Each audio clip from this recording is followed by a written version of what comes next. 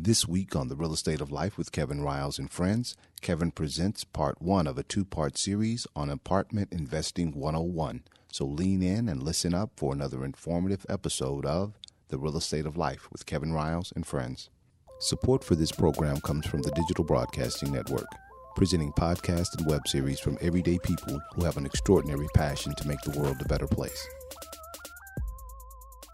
My name is Kevin Riles. I am just a little bit about who I am. I am a native of Houston. I grew up here in Houston, grew up on the southwest side. That other city like Missouri City. Grew up in Missouri City, offices in Sugar Land. Went to Woodland Ridge High School, and then I went away to college in Atlanta and came back here to what I thought temporarily working for Exxon, and what I thought to be just a temporary going back to Atlanta. And then I fell in love. Hold on, kids. Yeah. Right. So the way I got into real estate is I'm an engineer, computer science, computer engineering major, working for Exxon Mobil, looking for my first house. Was looking for a traditional 3-bedroom, 2-bath, 2-car garage, a 322. In Texas, I always say we have two rights in Texas, trucks and 322s. And so I had a friend of mine introduce me to another engineer who's an engineer by day, real estate agent by night. He said, "Why are you buying a 322? Why don't you buy a duplex?" And I said, I don't know. Why would I buy a duplex? He said, "You can live in one side and rent out the other." And so I bought a duplex, 2801 Wheeler, on the corner of Wheeler and Delano, one block away from Texas Southern's HPE building. And that was my foray into real estate investing. So I thought that I would have my real estate. I said, well, Craig, the guy that sold me that particular property, has his real estate license, so I'm gonna get my real estate license, and I'm gonna do it on the side as well. Well, you never know how life takes you. Engineer turned real estate agent, it became a career for me. So for the last 20 years, I've been a full-time real estate broker. Started off on the residential side, and over the last 10 years, have moved over to the commercial side. So my business, just like the capability statement says, is a small boutique business. I was known as the foreclosure guy. My claim to fame in Houston real estate, at least amongst most older realtors, is I used to have the contract to list all the HUD foreclosures in Houston. So I used to list about 100 properties a month with that contract. So you see those numbers, that 3,500 or whatever is on there, that's where those numbers came from. During the height of the foreclosure crisis, I listed foreclosures. And so how I got into commercial is a lot of those guys that bought my foreclosures would then come back to me and say, now I've gotten to my Fannie Mae bucket is filled up, my 20 properties. I don't know if y'all know what Fannie Mae buckets or not. Or if I got into my 10, I want to start buying multifamily, small multifamily. So I started brokering small multifamily. So my specialty is small multifamily, as defined by plus or minus 100 units. Out of the 6 apartment complexes that I sold last year, the average unit count was about 35 units. All right, so the 72, so the 24, so right at 100. So, and the reason I do that is a couple of reasons. One, from a business standpoint, Grubb & Ellis, Cushwake, HFF, all the big guys, they sell the 2 and 3 and 400. And I've sold larger unit counts before. Trust me, I will do them. So, if you want to buy a larger unit count, let me know. But what I have found is they think the small stuff is kind of like beneath them, and I can eat real well as a broker. And one of the things we learned in B school is chaos theory, and chaos theory says that when there's chaos in a market, if you can provide order to that market, you can take advantage of that market. So I'm trying to provide order to the small multifamily market here in Houston. So with that being said, I market to about 3,500 multifamily homeowners or property owners per month. And that's from duplexes all the way up to about 125 units. I send them something monthly. I'm making calls and things of that nature. So I'm pretty active in that small multifamily market. The other reason I do that is I typically get to work with folks like yourselves. I don't mind working with institutional investors, but I grew up working with everyday folks that are just trying to build their wealth over time. And so I just feel comfortable in that market, providing them with big level expertise, even though they're buying smaller properties. So that's a little bit about me, a little bit about my company. My company is huge. It's me. It is my wife works with. She just came aboard last year to work with me full time. I have my team partner Eric Odom in the back there. I've known Eric since 6th grade, and he is my buyer's agent and kind of helps me generally. as well. And then on occasion, I'll have a virtual assistant help me kind of with some of my marketing stuff. Speaking of which, before I get into the education tonight, I send out, and that's one of the things that I guess got me here. I send out every Monday, I call it Multifamily Mondays. I send out a list of every multifamily or apartment complex on the market in Houston, whether it be my listing or not. Sometimes when I have my, when I have my listings, you'll see them at the top, and I do that as a service for people that don't have access to LoopNet or don't know how to coagulate all of the different. So if you want to be on that list, it's real fancy now. Constant Contact allows you to text and be added to the list. So that's that little note at the bottom on the front page there. You just have to text. It'll text you back for your email address and you're added. And if you like the information, great. If not, you can unsubscribe. I also do a weekly podcast called The Real Estate of Life with Kevin Riles. I'm on my 60th episode of The Real Estate of Life with Kevin Riles. And basically, I do this on the podcast. I do it video and I do it on Apple, iTunes, and Google Play. So if you search my name, if you're a podcast listener, Kevin Riles on iTunes or Google Play, The Real Estate of Life. And so to call it Real Estate of Life because I talk mostly about real estate, but I'm kind of a motivational guy, so a little bit about life as well. So this week, I'm talking to a client of mine who I've helped buy some funeral homes. He's in the funeral home business. We're going to talk about real estate and debt. I'm a nerd. I like that type of stuff. So with that being said, Apartment 101. How to invest in apartments. I've given this talk many times. I give it over the phone a lot of times when people call, just so I can get a sense of the room. How many of you own investment property right now, just in general? All right. How many of you own small multifamily already? All right. How many of you own big multifamily? All right. Doesn't want to leave the big folks out there. Might have felt some kind of way. My stuff is big. Yours is not. All right. So at the outset, most of you, it seems like the majority of the room have at least one investment property. What I'm going to tell you is something that most commercial brokers may not tell you. Owning an apartment complex is not that difficult. It's the same thing as buying a single family house. Right? So we just get that out the way up at the front. The same analysis that you do to look at a single family investment, it's the same analysis you will do to look at an apartment complex, to evaluate an apartment complex. Do you need to know more terms? Yes. But due diligence, does it make money? Is everything working? Inspecting it, doing unit walks, it's the same thing you would do, you just have more than one unit, all right? Thank you very much, and I'm going to help you. All right. So with that being said, you don't have to think of this as, oh my God, it has 4 units, or it has 8 units, or it has 70 units. It is the same process whether you're buying 10 units or you're buying 100 units, right?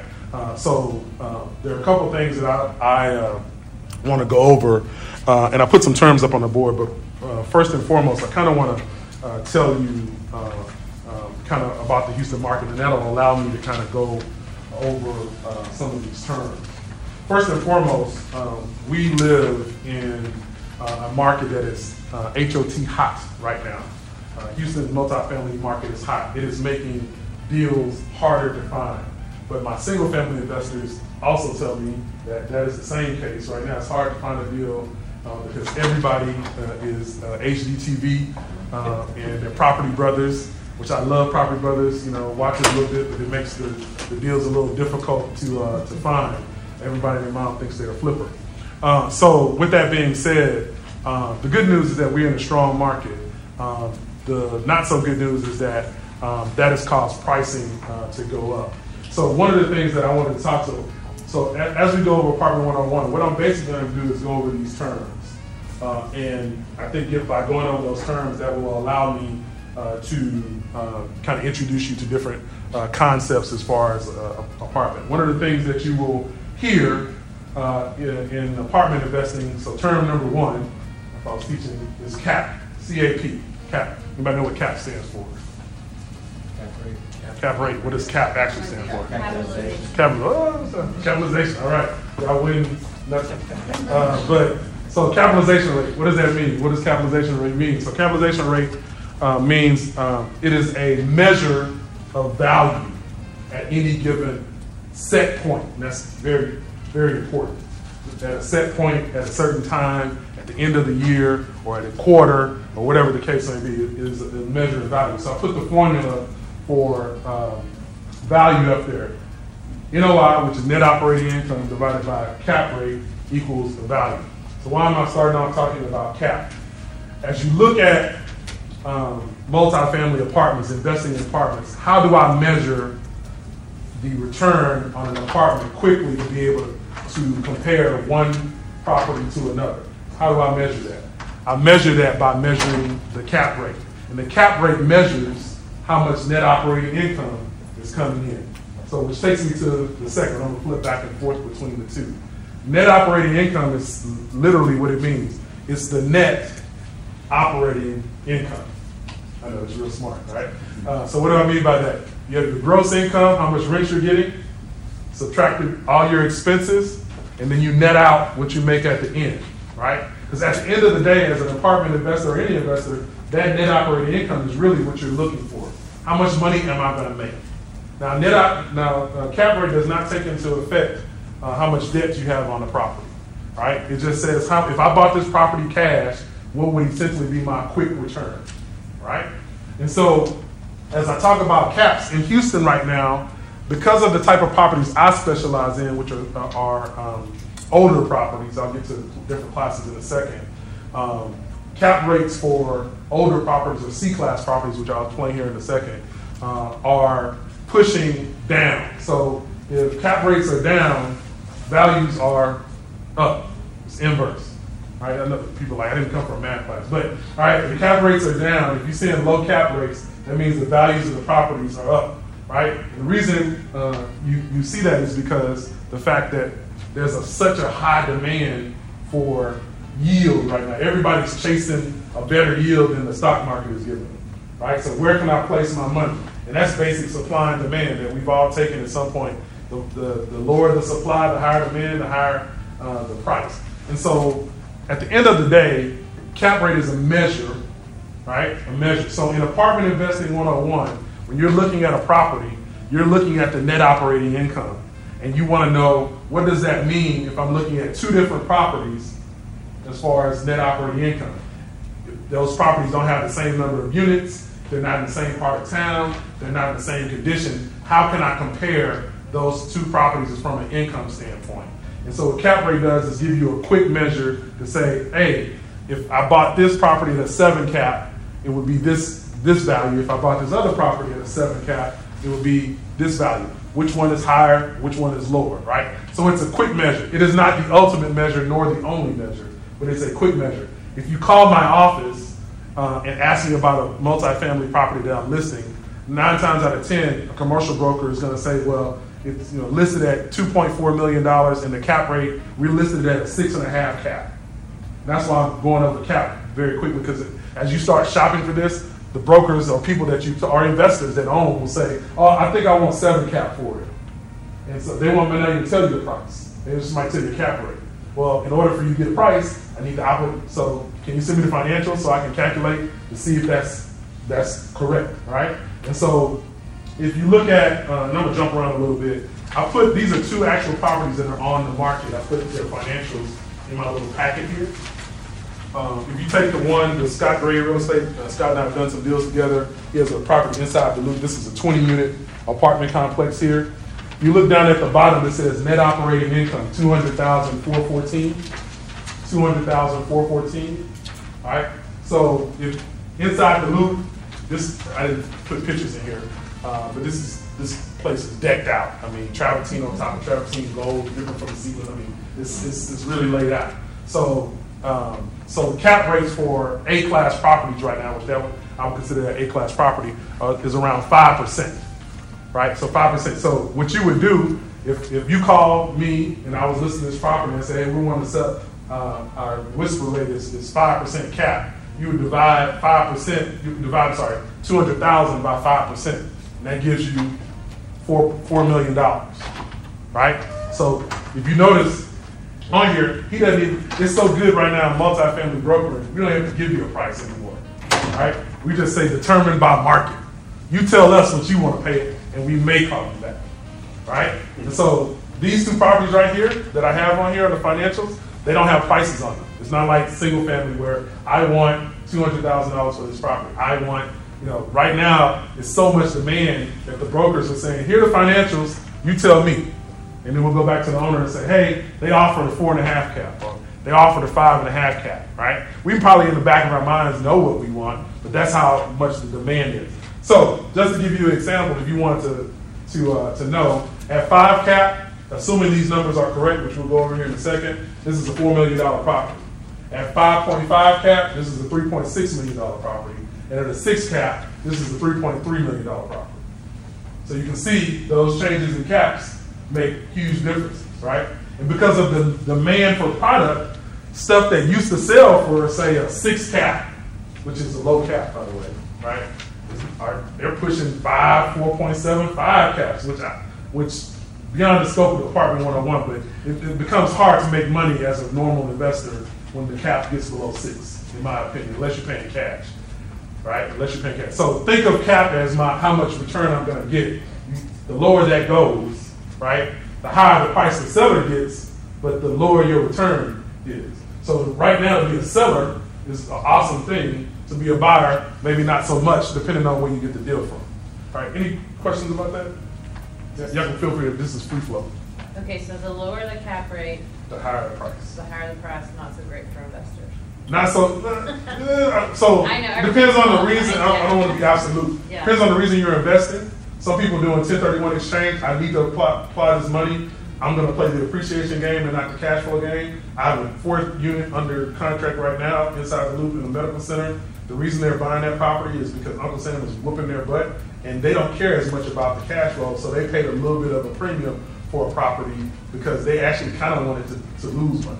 Not lose money, right. They're going to pay the appreciation game. So I don't want to be absolute, but yeah, typically the lower the cap, investors we want double-digit caps. That's what we like. Yes, sir. I guess, is there a limit to how high a cap rate should go before that's a red flag? Oh, good question. So if you see a 14 cap out there, you're like, what? 14 cap? Oh my God, yes, please. Can I, in this market, that just being 9.5, I'm wondering what's going on, like if it's real numbers. Which, again, I'll get to actuals versus in the games that people play as far as that's concerned. But no, regardless of the cap, you have to do your due diligence and see if the numbers are real. Because owners and brokers will make up numbers. I got to be the one to bring it all the way back. Okay. So where's the cap rate coming from? Like what's calculated? I see function of price, but how? So that's a good question. So people always say, well, where do you get the cap? Well, how do you know what's a good cap, what's a bad cap, is what you're basically asking. Knowledge of the market, using a broker that knows the market, reading reports. You see the report, which I'm going to go over here in a second, that these are readily available on the internet. A lot of the larger companies produce them. JLL produced this. By the way, if anybody knows JLL, I did put their logo on here. I just put mine and said compliments of. I don't want people to think I'm plagiarizing. Yeah, just thought I'd throw it out there. But so there are cap rate surveys that are published quarterly in all major markets that'll tell you what the average caps are. But basically, that's a function of knowing the market. There's no National Association of Cap Rates that you can call and say, what's the cap rate in Houston right now? Gotcha. It's just kind of what deals are trading for. Okay. Yeah. But as far as what you're saying about the cap rate, basically if you had $1 million property, you paid $1 million for it, and you're making $100,000 net operating 10% income, you're cap at 10% cap. Yes, sir. So, 10 cap all day. And right now you would have people banging on your door to buy it. Luke has got a car wash advertised at 24.5 right now. 24.5 cap. If I see that, then I think they either calculated the cap wrong. Because, I mean, and this is not an indictment, this stuff I've come to familiar over the last 10 years. Not everybody knows what cap rate is. And so that might be a cash on cash that they're calling, like people don't really know. Some brokers don't know what it is. Yeah. And then how can you, car wash? I do 60% multifamily, 40% other, and my other kind of is a hodgepodge of stuff. Cash business. So show me the quarters. Show me that 24%. All right. So cap rate. Right. We got a little sense of, again, this class could be hours and days long. So cap rate. Net operating income. All right. we're not going to go over this because this is really would be a math class, but IRR, you'll hear some of us in the business.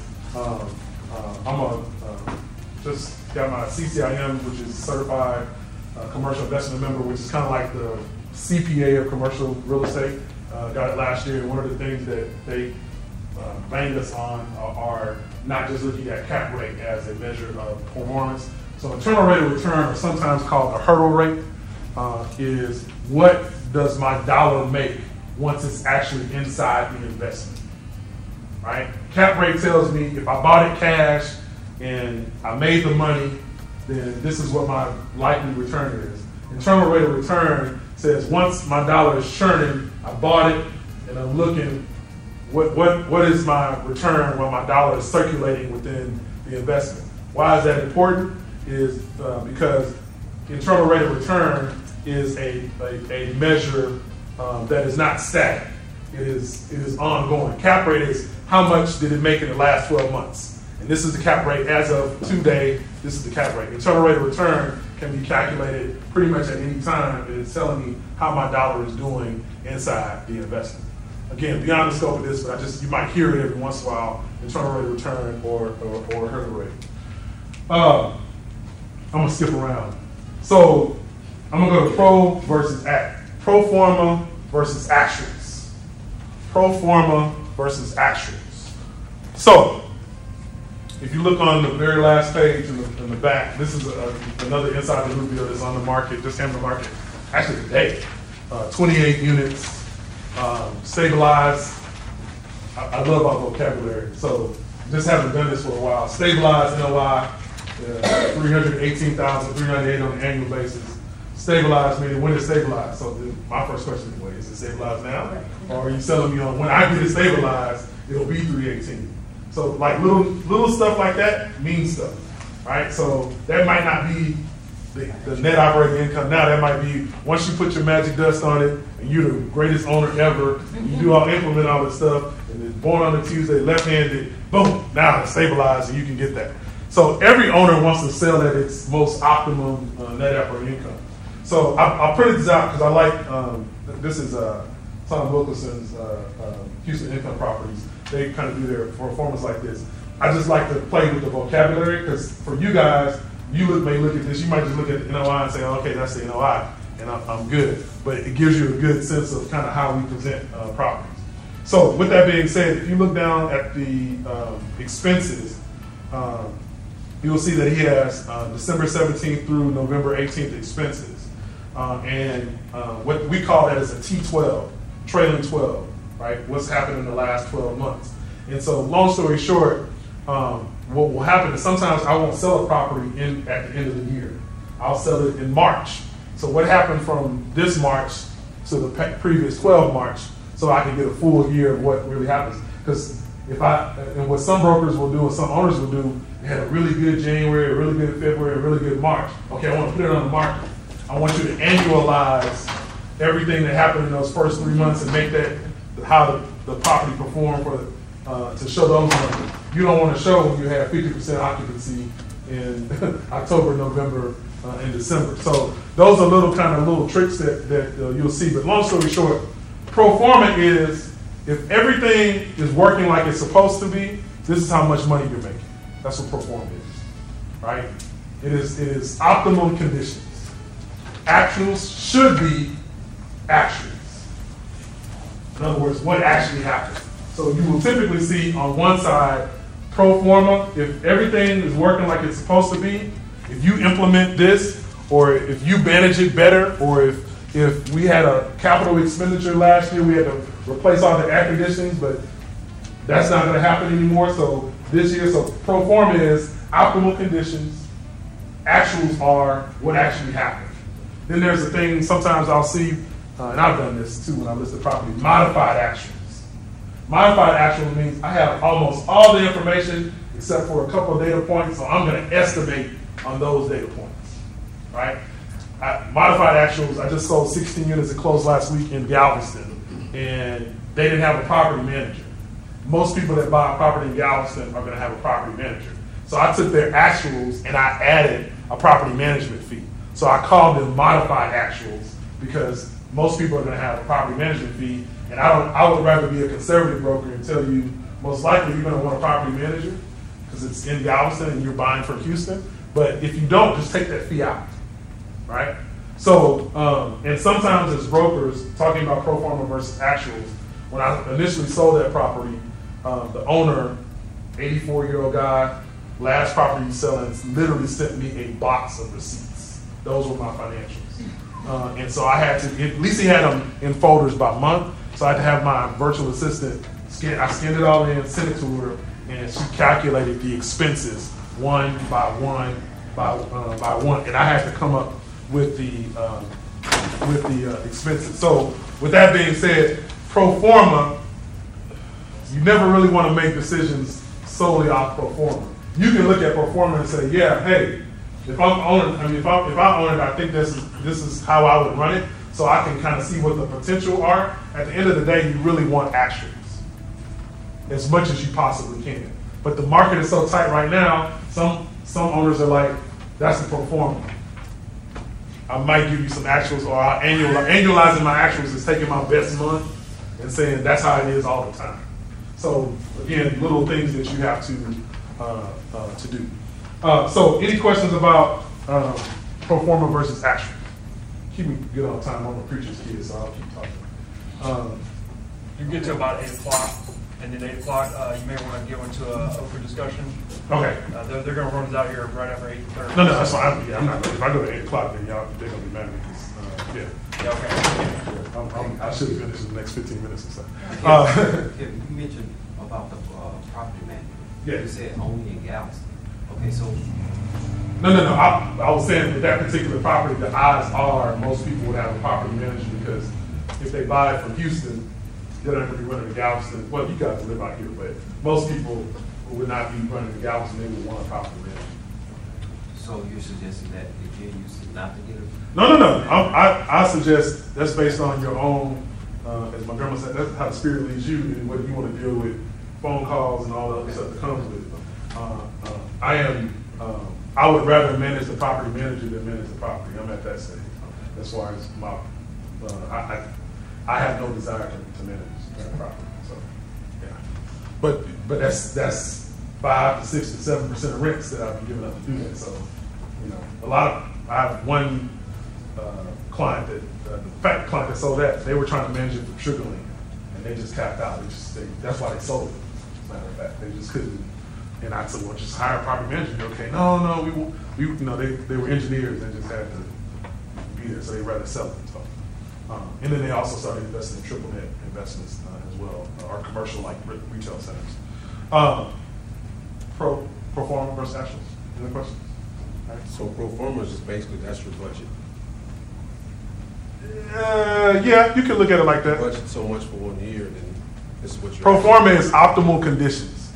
If I'm at 75% occupancy, I'm gonna do pro forma at 90%, right?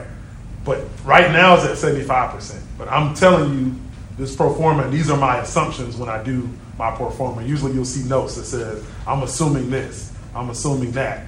If I know there's some capital expenditure that needs to happen, then I'm assuming, I'm putting those in my pro forma. Is this firm only used for income? No, it's income and expenses. Yeah. Your pro forma profit and loss statement, basically. Hey, thanks for listening as always. Do you have questions about any of the topics I'm talking about? If you have questions, let me know.